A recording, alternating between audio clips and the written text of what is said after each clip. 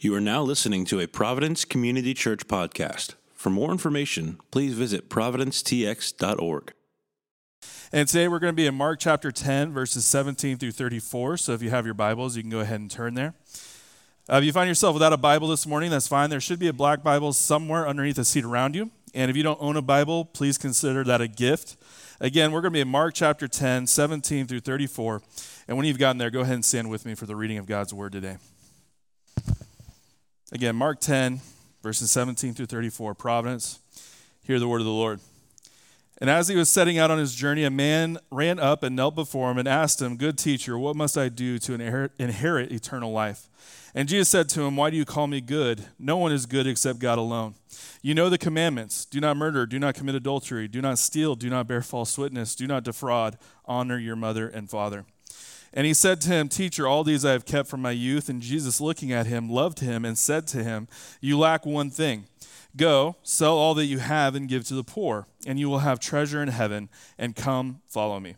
Disheartened by the saying, he went away sorrowful, for he had great possessions. And Jesus looked around and said to his disciples, "How difficult it will be for those who have wealth to enter the kingdom of God." And the disciples were amazed at his words, but Jesus said to them again, "Children, how difficult it is to enter the kingdom of God. It is easier for a camel to go through the eye of a needle than for a rich person to enter the kingdom of God." And they were exceedingly astonished and said to him, "Then who can be saved?" Jesus looked at them and said, "With man it is impossible, but not with God, for all things are possible with God." Peter began to say to him, "See, we have left everything and followed you." Jesus said, "Truly I say to you, there is no one who has left house or brothers or sisters or mother or father or children or lands for my sake and for the gospel, who will not receive 100-fold now in this time houses and brothers and sisters and mothers and children and lands with persecutions, and in the age to come eternal life. But many who are first will be last, and the last will be first." And they were on the road going up to Jerusalem, and Jesus was walking ahead of them, and they were amazed, and those who followed were afraid. And taking the 12 again, he began to tell them what was to happen to him, saying, "See, we are going up to Jerusalem, and the Son of Man will be delivered over to the chief priests and the scribes, and they will condemn him to death and deliver him over to the Gentiles. And they will mock him and spit on him and flog him and kill him, and after 3 days he will rise." Providence, this is the word of the Lord. Thanks be to God. Y'all may be seated.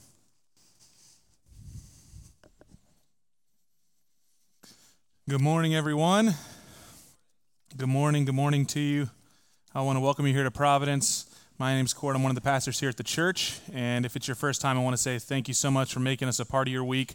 We're really glad that you're here. We hope you enjoy yourself. Like Scott said, we're working through the book of Mark, and so we're going to talk about a familiar passage, or at least a familiar story, the rich young ruler and his interactions with Jesus this morning. Now, we got a lot of work to do and a little bit of time, so if you don't mind, I'd love to pray for us first and ask the Lord to speak to us through his word. So if you'll bow your heads, I'll do that for us.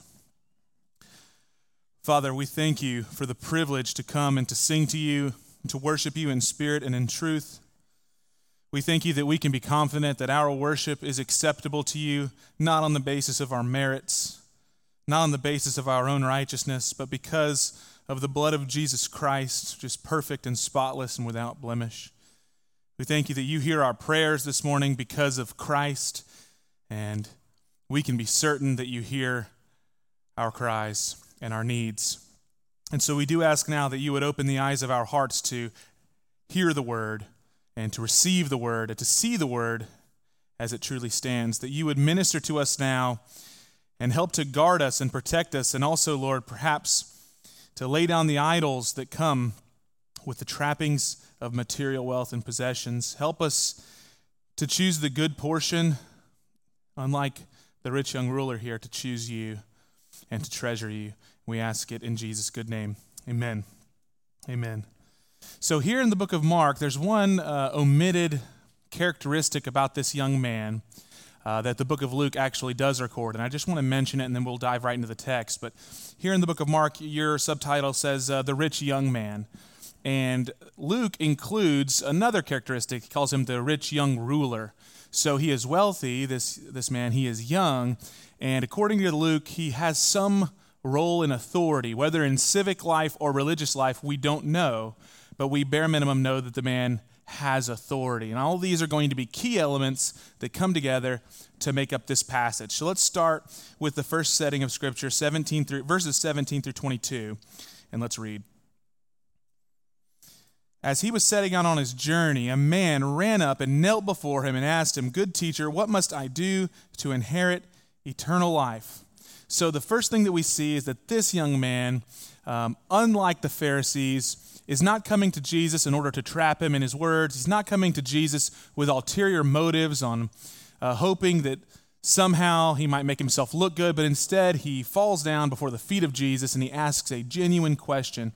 One of the reasons that we know this is Jesus' response to him, which is unlike his responses to the Pharisees. Jesus takes the man at his word and has an interaction with him answering his question on the basis of the conversation's merits. Unlike the Pharisees who come in with kind of these side angle conversations and they want to trap Jesus, and so he just retraps them. That's not what happens here. We know that the Bible actually records here in Mark that Jesus loves this young man. So let's continue. Jesus said to him, "Why do you call me good? No one is good except God alone." Now, two things are going on here. Number one is Jesus is going to have a conversation about the Mosaic law here with this man. But there's also a tongue-in-cheek moment here in the passage. It goes something like this. Jesus says, "You've come up to me and you've kneeled down at my feet and you've called me master and you've admitted that I have the way to eternal life." And then he says, "But why do you call me good?" He picked up on specifically the goodness or the idea of divine goodness. He says, God alone is good. No one's good. No man is good. Now, for us as Christians, we have the entirety of the Old and New Testament. We have this breadth of theology. We have Romans. Many of us, from the moment we were children, have the Roman road in our head running around. You know, Romans 3:23, all have sinned and fallen short of the glory of God. The wages of sin is death. If you confess with your mouth and believe with your heart that Jesus is Lord, then you can be saved from the wages of sin, which is death, right? And so we have an understanding that, man is not good. But here, we have to see that this rich young ruler, this Jewish man, he's an adherent to the law. He's a good man. He's by every moral standard of the Jewish day. And Jesus lays out this very Christian, unique understanding and saying, hey, no one's good except God alone. Now, the reason that this is tongue-in-cheek is because he's not saying to the man, hey, you shouldn't call me good. He's not saying I'm not good. Jesus is saying, hey, you know that I'm a master. You know that I'm a teacher of the way of eternal life. Do you know that only God is good and you called me good? And by deductive reasoning, he's saying, do you know who I am? Is it possible that you know that you're right, but you're right for the different reasons? I'm not just a good teacher, but I'm God in the flesh. Okay. But then he follows up and says, you know the commandments. Watch this.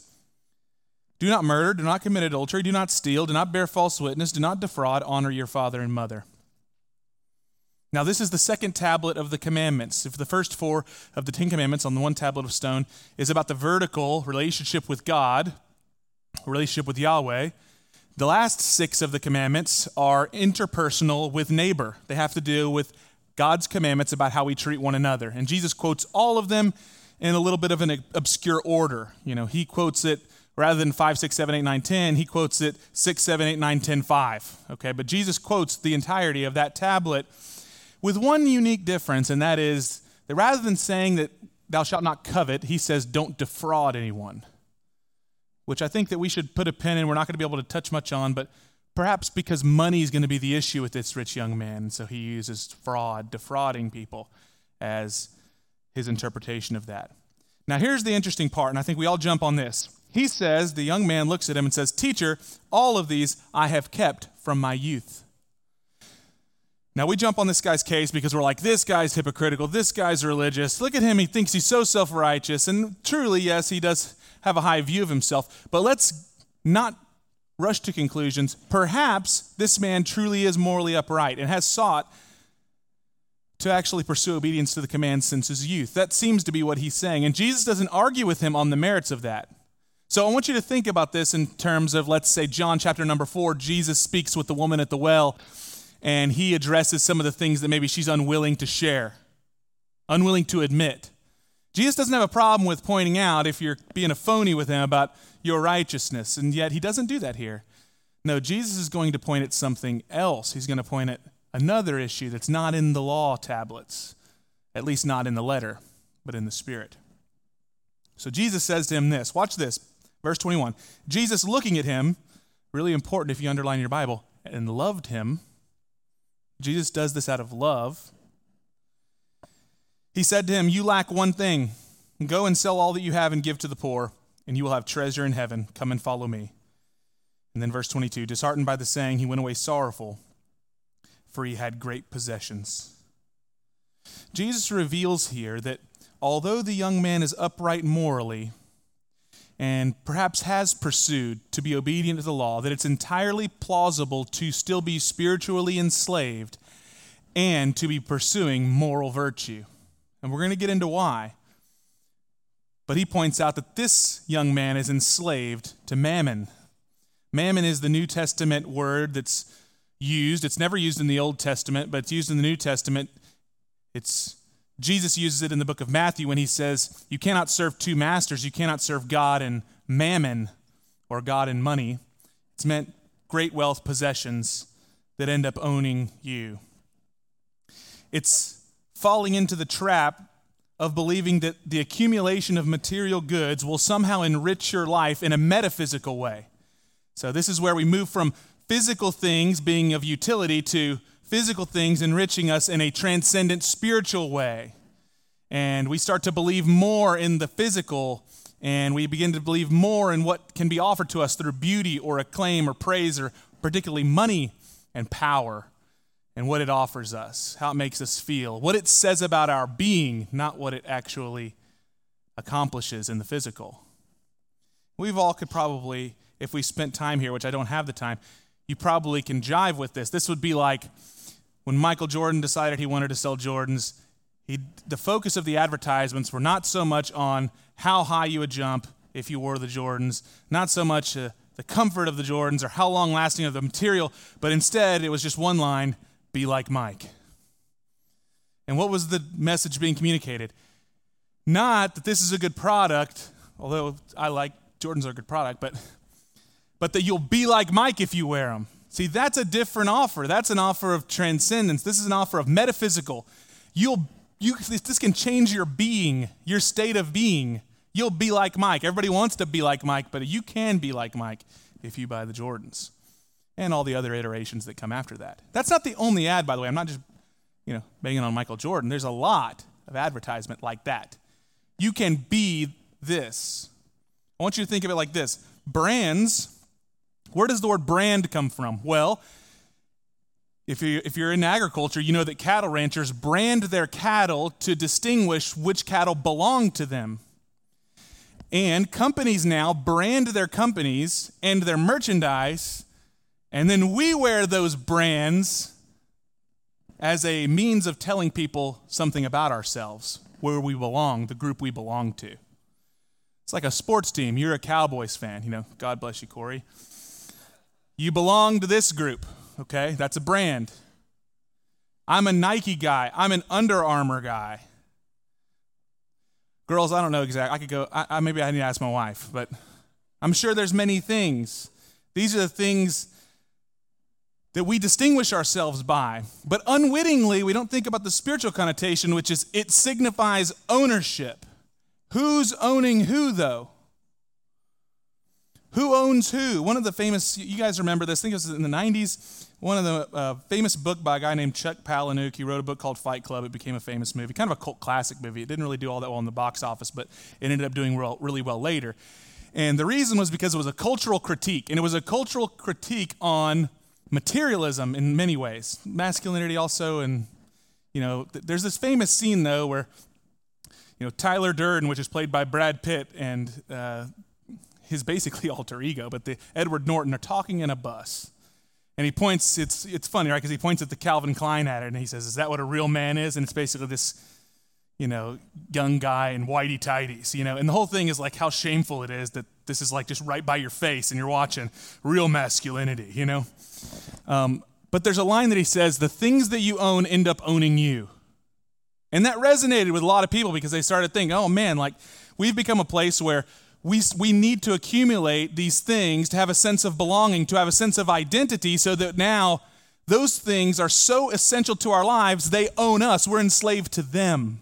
If I don't have these things, then I'm not this kind of person. And if I'm not this kind of person, then who am I? We start having identity crisis over it. And it's not merely, I want to say this, the Bible doesn't say that that's only true of wealthy people who can get brands or logos or identity. No, it's also true of that person who decides that they are going to identify themselves through their poverty. We can be identified as that which we reject. I'm not that kind of guy. Well, you're still doing the same thing in the inverse. You see, only Christ offers us something different. And interestingly, Chuck Palahniuk, he's only partially correct here. The Bible doesn't tell us that the things that we own can end up owning us. No, objects can't own you, but the false idols and the false gods that are animating those objects, behind those objects, they most certainly do want to own you. The entirety of the Old Testament is filled with graven images with spiritual beings behind them, demons, the Bible says, that want to enslave the Israelites and have already enslaved the other nations. And God says, stay away from them. Don't do it. And we somehow think that we've moved beyond this, but let me tell you, the God of Mammon is alive and well in American culture. In fact, he may be the God of the system. I'm not sure, because he does have a few rivals. No, possessions can't own you, but listen to me. You can willingly bind yourself to your possessions and your wealth, and in doing so, you can become enslaved to idols that animate those possessions. And so Jesus looks at this rich young man, and he realizes that's the state that he is in, and because he loves him, he lays him bare. He says, hey, I got one thing for you to do. Notice that this man has abundant possessions. He has abundant things that he has. He probably doesn't lack for anything, and Jesus says, you lack one thing, the ability to let all that go. And all of a sudden, he's shocked. He realizes that is the one thing he can't do. He cannot buy this faith in Jesus Christ. He has all the power, all the authority, all the wealth, but he cannot let go of it. Now, I want you to hear me on this. It's important that we note this. To be trapped by the God of Mammon does not mean that necessarily that manifests itself in greedy, dragonish, like Shark Tank-like behavior. Just because you and I are not like Mr. Wonderful on Shark Tank does not mean that we don't have to struggle with this, okay? This young man is a great example of this. He is morally upright. He's falling down at the feet of Jesus, asking the right questions about eternal life. He's a good dude by all accounts, and yet he is enslaved to mammon.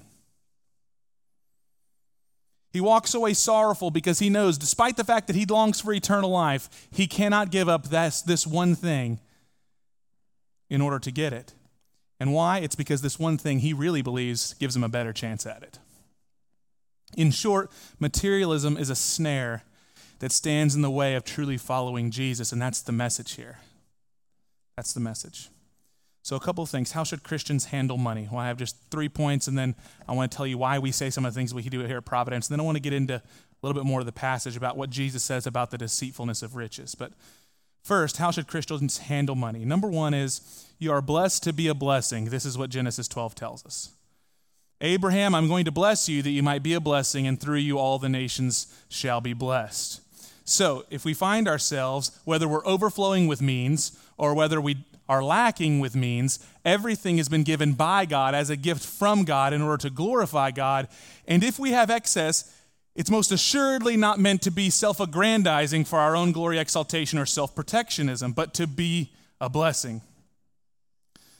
Number two, many of us think that it's impossible to be wealthy and to honor God. That's because we're misinterpreting what Jesus says here. The Bible regularly says that it is possible. Here's Proverbs chapter 3, verses 9 through 10. Listen to what Solomon says. Honor the Lord with your wealth and with the first fruits of all your produce, and then your barns will be filled with plenty, and your vats will be bursting with wine. He would not bring the command to his son to honor the Lord with his wealth if it's impossible to do that. No. You can be a good and honorable, wealthy person if and only if you choose to see yourself as a steward and not an owner, and to recognize that those idols will tempt your heart and you must reject them. Which leads me to my third point, which is there is a greater responsibility placed on the wealthy to honor God with their wealth and withstand the inevitable temptations of wealth. Luke chapter 12, verse 48, this is at the end of a parable okay, about talents, and he says, everyone to whom much was given, of him much will be required, and from him to whom they entrusted much, they will demand the more. Now, here we are. I want to tell you, I know many of us are all over the spectrum. If we had a linear line, where are we at financially? Everybody's in a bunch of different places. Here's what I'll say. Globally speaking, we would be considered the ones with much. All of us. The worst off amongst us. If you just put us on a global linear scale, we'd be way over here with much. So we must see ourselves as such. And there's a greater responsibility placed there. And guess what? There's greater temptation placed there because it's like fodder for the enemy. And I'll show you why here in just a second in Scripture. But every week we get up and say, hey, at Providence, we give regularly, cheerfully, and sacrificially to the local church, And it's alliteration or, something of that sort. I guess it's more verbal alliteration. It's rhymes. And so sometimes we get common with that. It's like, okay, it's just what we say. I want to tell you why it's important that we say this. Why is giving regular essential for the Christian? Well, number one, because the fight is constant. Because there's always going to be a fight for your heart and what you treasure, and therefore regular giving is the way that we show our treasure in Christ. So that whether we be killing it right now, everything's going really, really well, or not, Christ is still king. There's unique temptations on both ends, friends. When finances aren't going well, the temptation is to trust self, get a loan, get Dave Ramsey, and figure it out. I can't give right now because I got to really trim. Okay, that isn't trusting God. When it's really going great, your temptation is to say, I don't ever want this to change. And so I can't be giving now. Jesus said he who is faithful with little will be faithful with much. Some of us think when I finally get all that money, then I'll be a real giver. The Bible says, no, you won't. Because when the zeros start becoming more and more, you're gonna like giving a lot less. Let me tell you, your mood won't change. Like I'll really be in the mood for giving when no, you won't. Because it's a heart issue. We say give cheerfully. Why? Because remember that idolatry, this spiritual battle that's going on for us, it's a fight for affection. It's a fight for joy. And so when we say we want to give cheerfully, what we're really saying is our joy is in Christ. We joyfully give, and we reject the joy, this false pleasure, this fleeting pleasure that mammon offers. That's what we're saying. And then lastly, sacrificially, the fight's always a spiritual one. The Old Testament's filled with sacrifice because sacrifice and worship are always interconnected. And by giving sacrificially, we are saying we worship the one true God alone. Even if it's at great cost to us, it always will be a great benefit to us. It's a worship issue. Okay, now that's how Christians should view it. Now I want to spend some time asking this question. Why is it important? Why is it important? Because a lot of people will say, well, you go to the church and then people talk about money and, it's always like a shell game. It's like you're always watching TBN, whether you're at the church or on the TV. And here's why Jesus speaks about money more than any other topic. I'm not sure if you knew that. In the New Testament, Jesus speaks about money more than he speaks about hell. Did you know that? More than he speaks about heaven. Did you know that? He speaks about heaven as one of his primary topics. Why does he do this? Because money and power and wealth have a unique way of enslaving and ensnaring the human heart and keeping us from the one true God. Let's go through why that may be. Why do money and wealth deceive us uniquely? Let's read verses 23 through 27. And Jesus looked around his disciples, and he said, how difficult will it be for those who have wealth to enter the kingdom of God? And the disciples were amazed at his words. I joked with the 9 a.m. This is like that moment where the pastor gets up, during fundraising time and says, it's going to be really hard for all of you rich people to enter the kingdom. You might not make it. And the disciples are like, why is he doing this in the middle of the fundraising speech? He's going to run everybody off. Now watch what Jesus does here. He doubles down. But Jesus said to them again, children, how difficult is it to enter the kingdom of God? It's easier for a camel to go through the eye of a needle than for a rich person to enter the kingdom of God. Now, when you read that, I've read tons of commentaries on this, okay? And, there's talk about, there's a camel, and there's a little, cave that was called the Eye of the Needle in Jerusalem, and they'd have to, shimmy. I don't know anything about that, okay? I'm just going to tell you, Jesus is saying, that's impossible. You can't shove a camel through the eye of the needle, right? That's, at face value, he's saying, that's how difficult it would be for a rich man to enter the kingdom. So why is Jesus saying that wealth is such a destructive force? Well, two things. Number one, there is an inherent false affirmation that can come from being wealthy. It looks something like this. I must be doing something right because I'm killing it at life. God must be pleased with me because look at how everything's working out. Now, here's what I want to say. Perhaps that has some merit. The Old Testament says that Jacob, for instance, was increasingly wealthy because God was pleased at times with his life. Okay. But it's not always the case. It's entirely possible, both biblically and experientially, you've seen it with your own eyes, for people to be wealthy through unjust gain. Ecclesiastes is a book that says Solomon mourned that most of the world was filled with people who were sitting up in princes' towers who were terrible. And he said, why is the world like this? Now, similarly, it's possible to be impoverished and not be under the judgment of God. Some people think it must be because God hates me, that's why I can never get a good job. Well, Job went from wealthy to not so wealthy in like an hour. And he was a righteous man. God even said so himself. So we need to have another paradigm. There are righteous, wealthy people and unrighteous, wealthy people. There are righteous, impoverished people and unrighteous, impoverished people. All of those categories exist, and here's how they look. A righteous, wealthy person trusts in the sovereignty of God and sees everything as God's great gift, not as his, and then uses that for his glory. An unrighteous, wealthy person craves for vainglory for himself.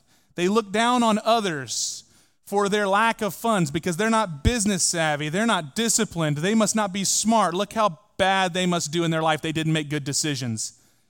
The unrighteous, wealthy person will do everything to keep and maintain the power that they perceive they themselves have gained by no help from anyone else. The righteous person, impoverished, also, like the righteous wealthy man, trusts in the sovereignty of God even when it doesn't bring bountiful harvests for him. Like Job said, naked I came into this world, naked I shall leave. Blessed be the name of the Lord. The righteous, impoverished man says, I'll plant the seeds even if God doesn't bring the rain. God sovereignly decides what it is that he would give me. And then the righteous, impoverished man uses everything that he has for the glory of God and seeks to honor God through it. But listen to me, there are such a thing as the unrighteous, impoverished man. This man craves, just like his wealthy counterpart, the same things. If they were to write down their dreams, they might even look the same. If he circled things in catalogs he wanted, they might even look the same. He craves the same kind of affirmation, the same kind of vainglory, and yet he doesn't have the results. And so rather than looking down on the poor man, he looks up with the same bitter hatred and disdain for the wealthy man. He hates him for the same reasons, because it represents what he is not. And so we have to have a new paradigm to look at money. Money, the Bible teaches us, is not the root of all evil. Did you know that's a misquote from the scriptures?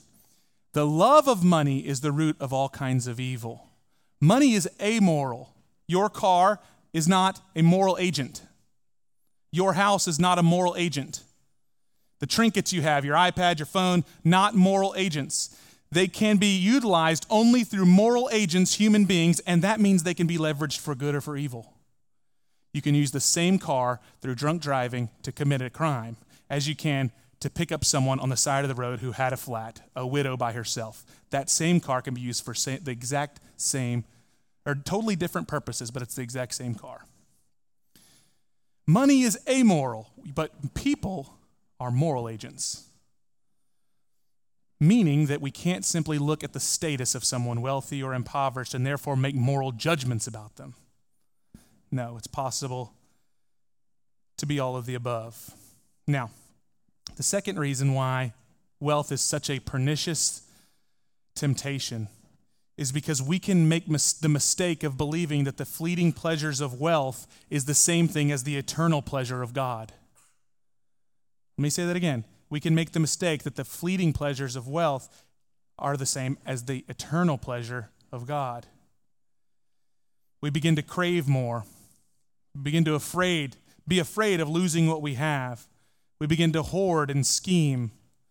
Like the old folklore of the old dragons, we start to build caves, fortresses to hide and maintain what we've gained. You guys know the dragons, they have a cave and they sleep on their gold like a miser.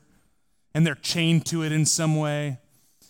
This is what we become internally. That's what these old folk tales were meant to teach us, that over time, you start to be so self-preserving that no one can come around because you're just going to ruin my house, you filthy kids. Don't come into my home group over here. I got this house, and all you guys do is kick holes in these walls. And you forget the whole purpose of the house is to be a blessing to those same crazy kids. I don't want to be coming over here because it's going to make things dirty. It's like, that's what's going to happen if we're actually going to use it for the glory of God. There's an old proverb that says, you can keep the stalls clean, but you must have no oxen. And it's by the strength of the ox that the fields get plowed. So you can have clean stalls, you just can't have people. You can have a clean church, you just can't have people in that church. You can have a clean house, you just can't be ministerially engaged at all with that house. You can have a clean car, you just can't have a family. Every parent knows this intuitively. It's like you can have a nice car, just don't have kids.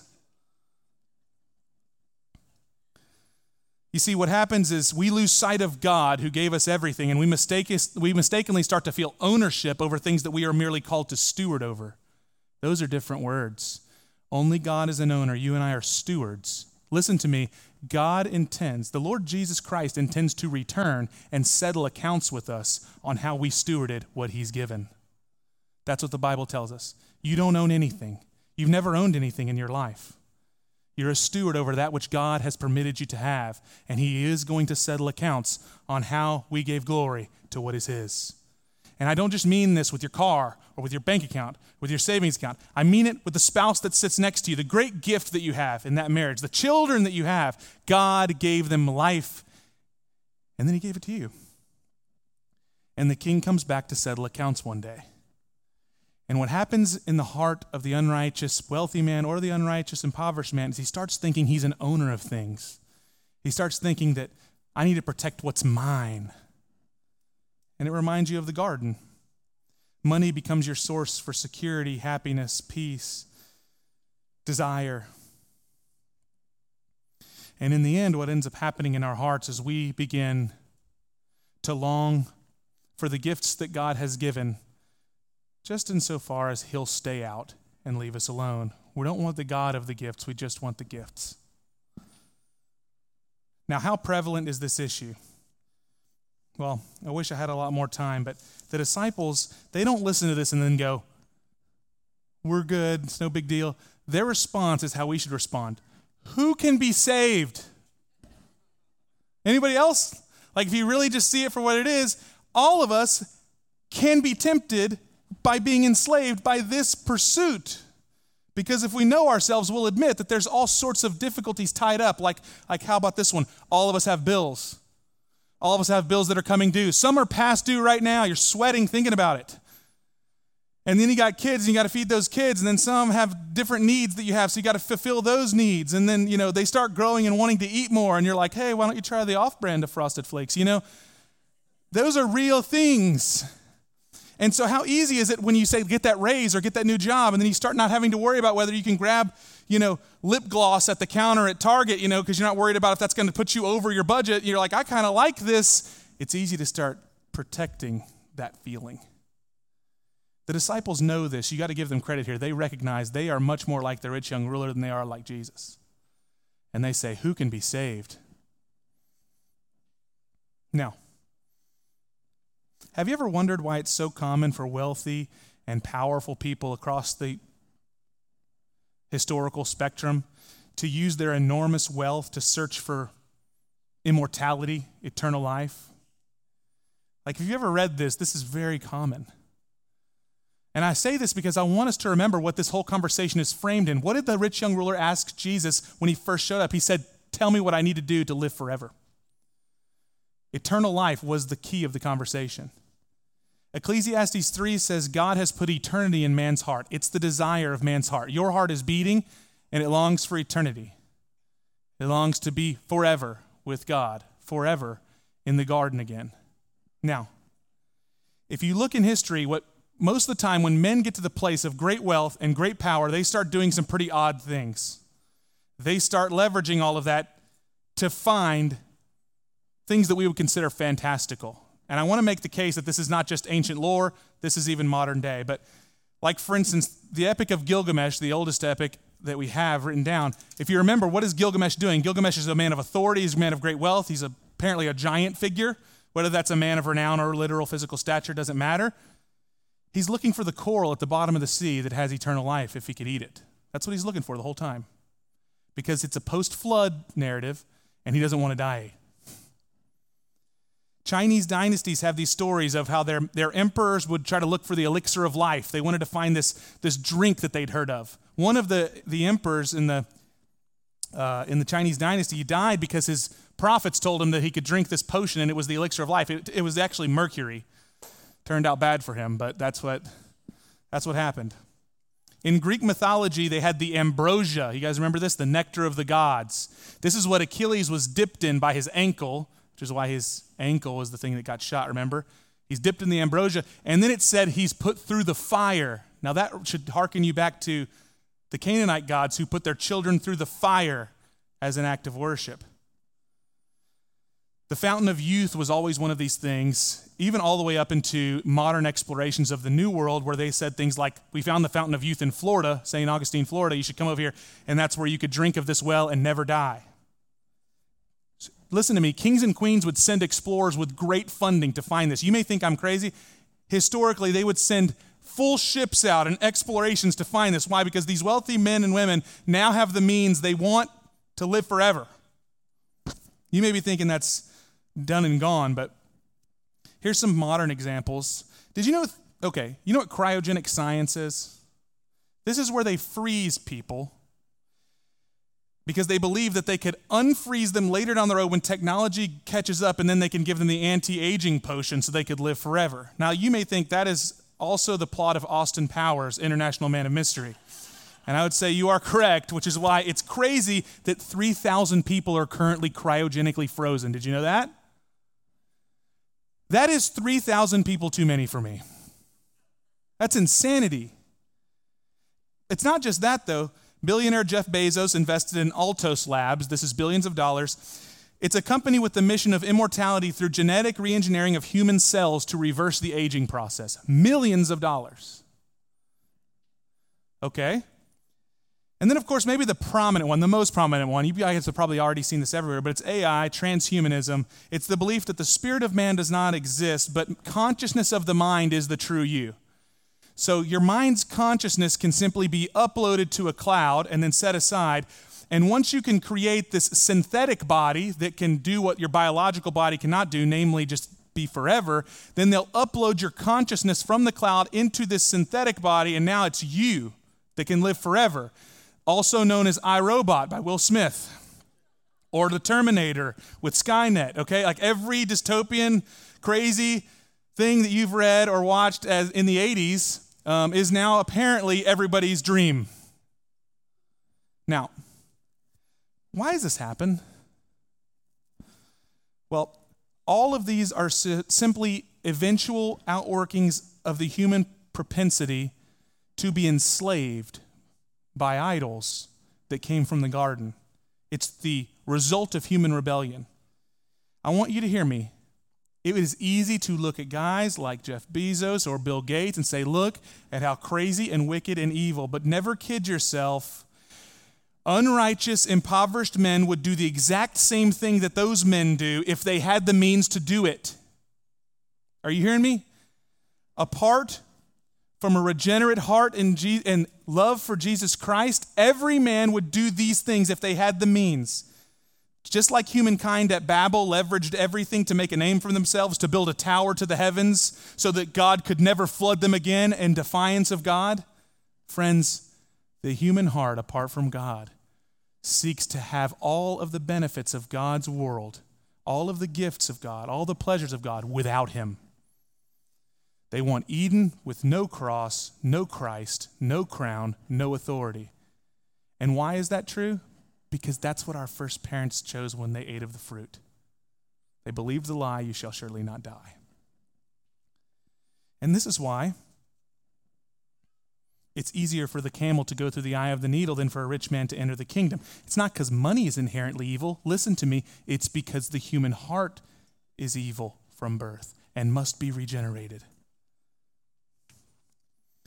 With increased wealth, apart from the grace of God, our sinful passions become inflamed, and we will search out any necessary means to find a substitute for God. Money and power only encourage this pursuit because they give you the tools, better tools. It's like upgrading from a hand saw to a skill saw, from a skill saw to a table saw. And then when you're really super wealthy, you got lasers to do all your work, you know? That's what money is. But the human heart has the same job, and that job is producing new idols to create a utopia apart from God. But just like Babel, all of our utopic visions of life apart from God always end up with dystopic results. That's why all of the plans and plots and schemes of all the kings of the earth will end poorly if they reject the one true God. 15-minute cities will be 1984. It is inevitably so. Why? Because if you reject the God of the garden, you cannot have the garden itself. All right, I want to end with this. Why then does Jesus move into a third prediction of his death and resurrection? Well, I think there's a number of reasons. Well, I want to say I think that there's one primary reason, and it's this. He says, it's easier for the camel to go through the eye of the needle than for the rich man to enter the kingdom. Who then shall be saved? Who can be saved? He says, don't worry. What is impossible with man is possible with God. He's saying the utopic visions of man where they utilize and leverage their wealth for their own utopic ends, but that leads to destruction, they cannot enter the kingdom on their own. In other words, money cannot buy you eternal life. Power cannot buy you eternal life. Guess what, rich young ruler? Moral rectitude and virtuousness can't buy you eternal life. Guess the only thing that can buy you eternal life? The precious blood of Jesus Christ on the cross for your sins that he paid and you did not pay. And therefore, man cannot boast, but God gets the glory. So Jesus says, don't be afraid. That's why I'm here. Disciples, rich young ruler, the crowds. See, man cannot create eternal life even if he's the most upright, the most wealthy, the most handsome, the most good-looking, all of the best birth order. He could never pay or do or work in order to gain eternal life. But listen to me, but Christ, because of his precious blood, can take the most grotesque, evil, greedy, dragonish man and make him new again. So Jesus says, hey, I do impossible things. It's the only kind of work there is. The cross is mentioned here because in Christ and Christ alone, we get the offer of eternal life. And listen to me, and it's in Christ and Christ alone that we can deal with money, deal with wealth, not be the siren song of our culture that tells us you're going to be whole if you do this, you'll have full being if you do this. We can say we already have it, it's in Christ. You'll be whole if you buy these shoes. I already have Christ. You'll be whole if you wear this makeup. You'll be pretty if you wear this makeup. You'll be beautiful, you'll be desired. I'm already desired, I'm in Christ. I have died to myself. Paul says it like this, no, I've been crucified with Christ. It's no longer I who live, it's Christ who lives in me. I'm not too concerned if people want to, tag me in their posts on social media. I'm not photogenic, and it doesn't hurt my feelings. I have Christ. And that's the offer that Jesus gives here. He offers himself. He offers himself not as a substitute, but as the real thing that these other substitutes are trying to lie to you about. The vacation that's going to really change your world, Jesus says, no, it won't, but I will. That one job that if I just got, that one promotion, no, that's not going to change your life, but Christ will. And he was so interested in giving himself over to you that he was willing to die. That's what the message is. He was willing to go to the cross. And so that's the invitation that we have this morning. My prayer is that we would see the darkness of the human heart, but only in relation to the great invitation that comes from Christ, that you are loved by him, pursued by him, desired by him. Not by any merit of our own, but because of that is the God that he is. What a wonderful thing. Let me pray for us. Father, I confess to you now, I know the constant spiritual battle about finances and wealth and possessions, it is the air that we breathe. And so we ask now, would you refresh us? Give us a breath of fresh air in knowing that we do not have to be chained or enslaved to the God of mammon, but that we can simply call out to you and be freed forever. Help us to receive that invitation. And as we take now of your supper and we rejoice in your broken body and shed blood, remind us that these are the lengths that you are willing to go in order to justify us, that we might have eternal life. Help us to receive it, Lord Jesus, with joy, rather than to try and earn it or to gain it, but simply receive what you've given. We ask it in Jesus' name. Amen.